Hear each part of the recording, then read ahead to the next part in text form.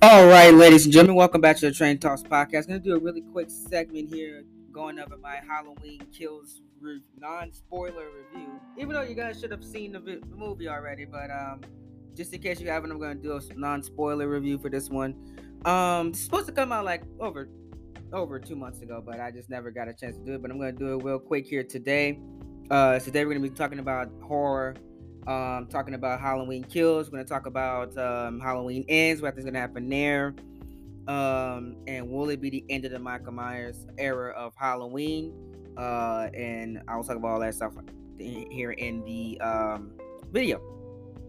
Um, but thank you guys so much for all the support. We're gonna do another no spoiler review with the Chucky TV show season 1. I'm gonna go over the full series review with that one. And you know, and then all that stuff like that. We will go over that. And then also your last podcast for today will be a analyzing CTP episode. First episode of that, we're gonna go over the greatest fatal 4-way in CTP history, according to some people. CTP SummerSlam history, the Samuel Lewis World Title Fatal 4-way. We'll go over that. I watched the match about 2 times. We're gonna analyze it. I'm gonna get my thoughts, my original thoughts of recording it, going to the production, all that stuff, and then that will be your 3 podcasts for today. So let's get right into it. First off, starting out with Halloween Kills, a non-spoiler review. Halloween Kills was initially supposed to release in October 2020, but you already know with the panorama. Every film releasing that month was delayed to the next year, which was 2021. The film has seen a release in theaters and also available to watch on Peacock streaming service. So you guys haven't seen it, I would recommend it. If you guys probably have have Peacock because of your WWE background, I would give this a watch. This movie was absolutely fantastic. So I'm doing non-spoilers for people that have not seen the movie yet. It is a sequel to the 2018's Halloween and a 12th film in John Carpenter and Deborah Hill's Halloween franchise overall. Halloween features Jamie Lee Curtis in her 5th appearance as Laurie Strode. It's absolutely incredible that Jamie Lee Curtis is still playing the same character that she played in the original movie. This is her 5th appearance, while James Judah Courtney reprised his role as Michael Myers from the 2018 film. Judy Greer, Andy Matchik, and Will Patton reprised their roles as well. David Gordon Green's helmed the slasher once again. He also serves as the co-writers alongside Danny McBride and Scott Timms. Meanwhile, Jason Blum serves as producer under Blumhouse Productions. The film quite literally delivers on the kill factor. It's a straight-up slasher. Michael Myers, coordinated Nick Castle, terrorizes Haddonfield in every way possible, all the while remaining incognito to the police and seemingly confusing almost everyone. That is where except Allison, Cameron Elm, and his father Lonnie. The kills are the same and no one is safe, even the most random bystander. The cinematography is fantastic and delivers by some of the series' most eerie shots and moments. I got to agree. The cinematography in this movie was absolutely incredible. It was absolutely incredible. Like from when they did the 1978 backstory scenes, it felt like we were in 1978 again. That was absolutely incredible, and I wasn't even thought of yet. Whenever the first Halloween movie came out, I wasn't even close to being thought of.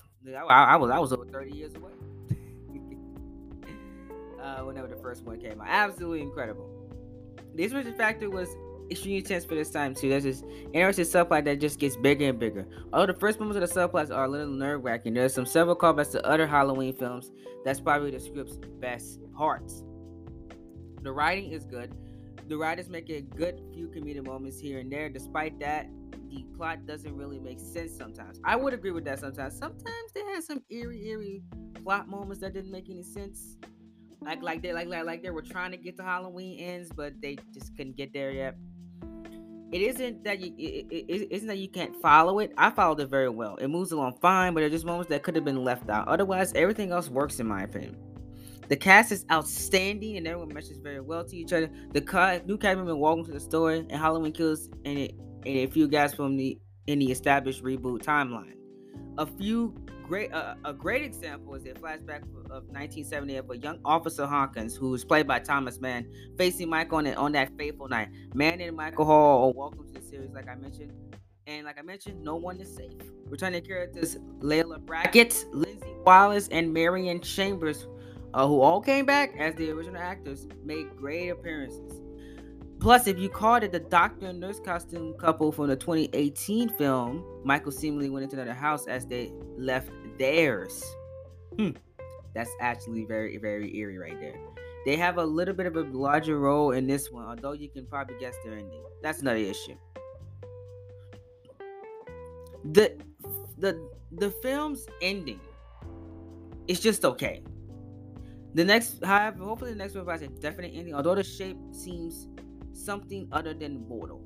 Despite the smaller issues, the film is great and worth coming back to in the future. It's an enjoyable watch and a great slasher film that does as great as Michael Myers' film could do.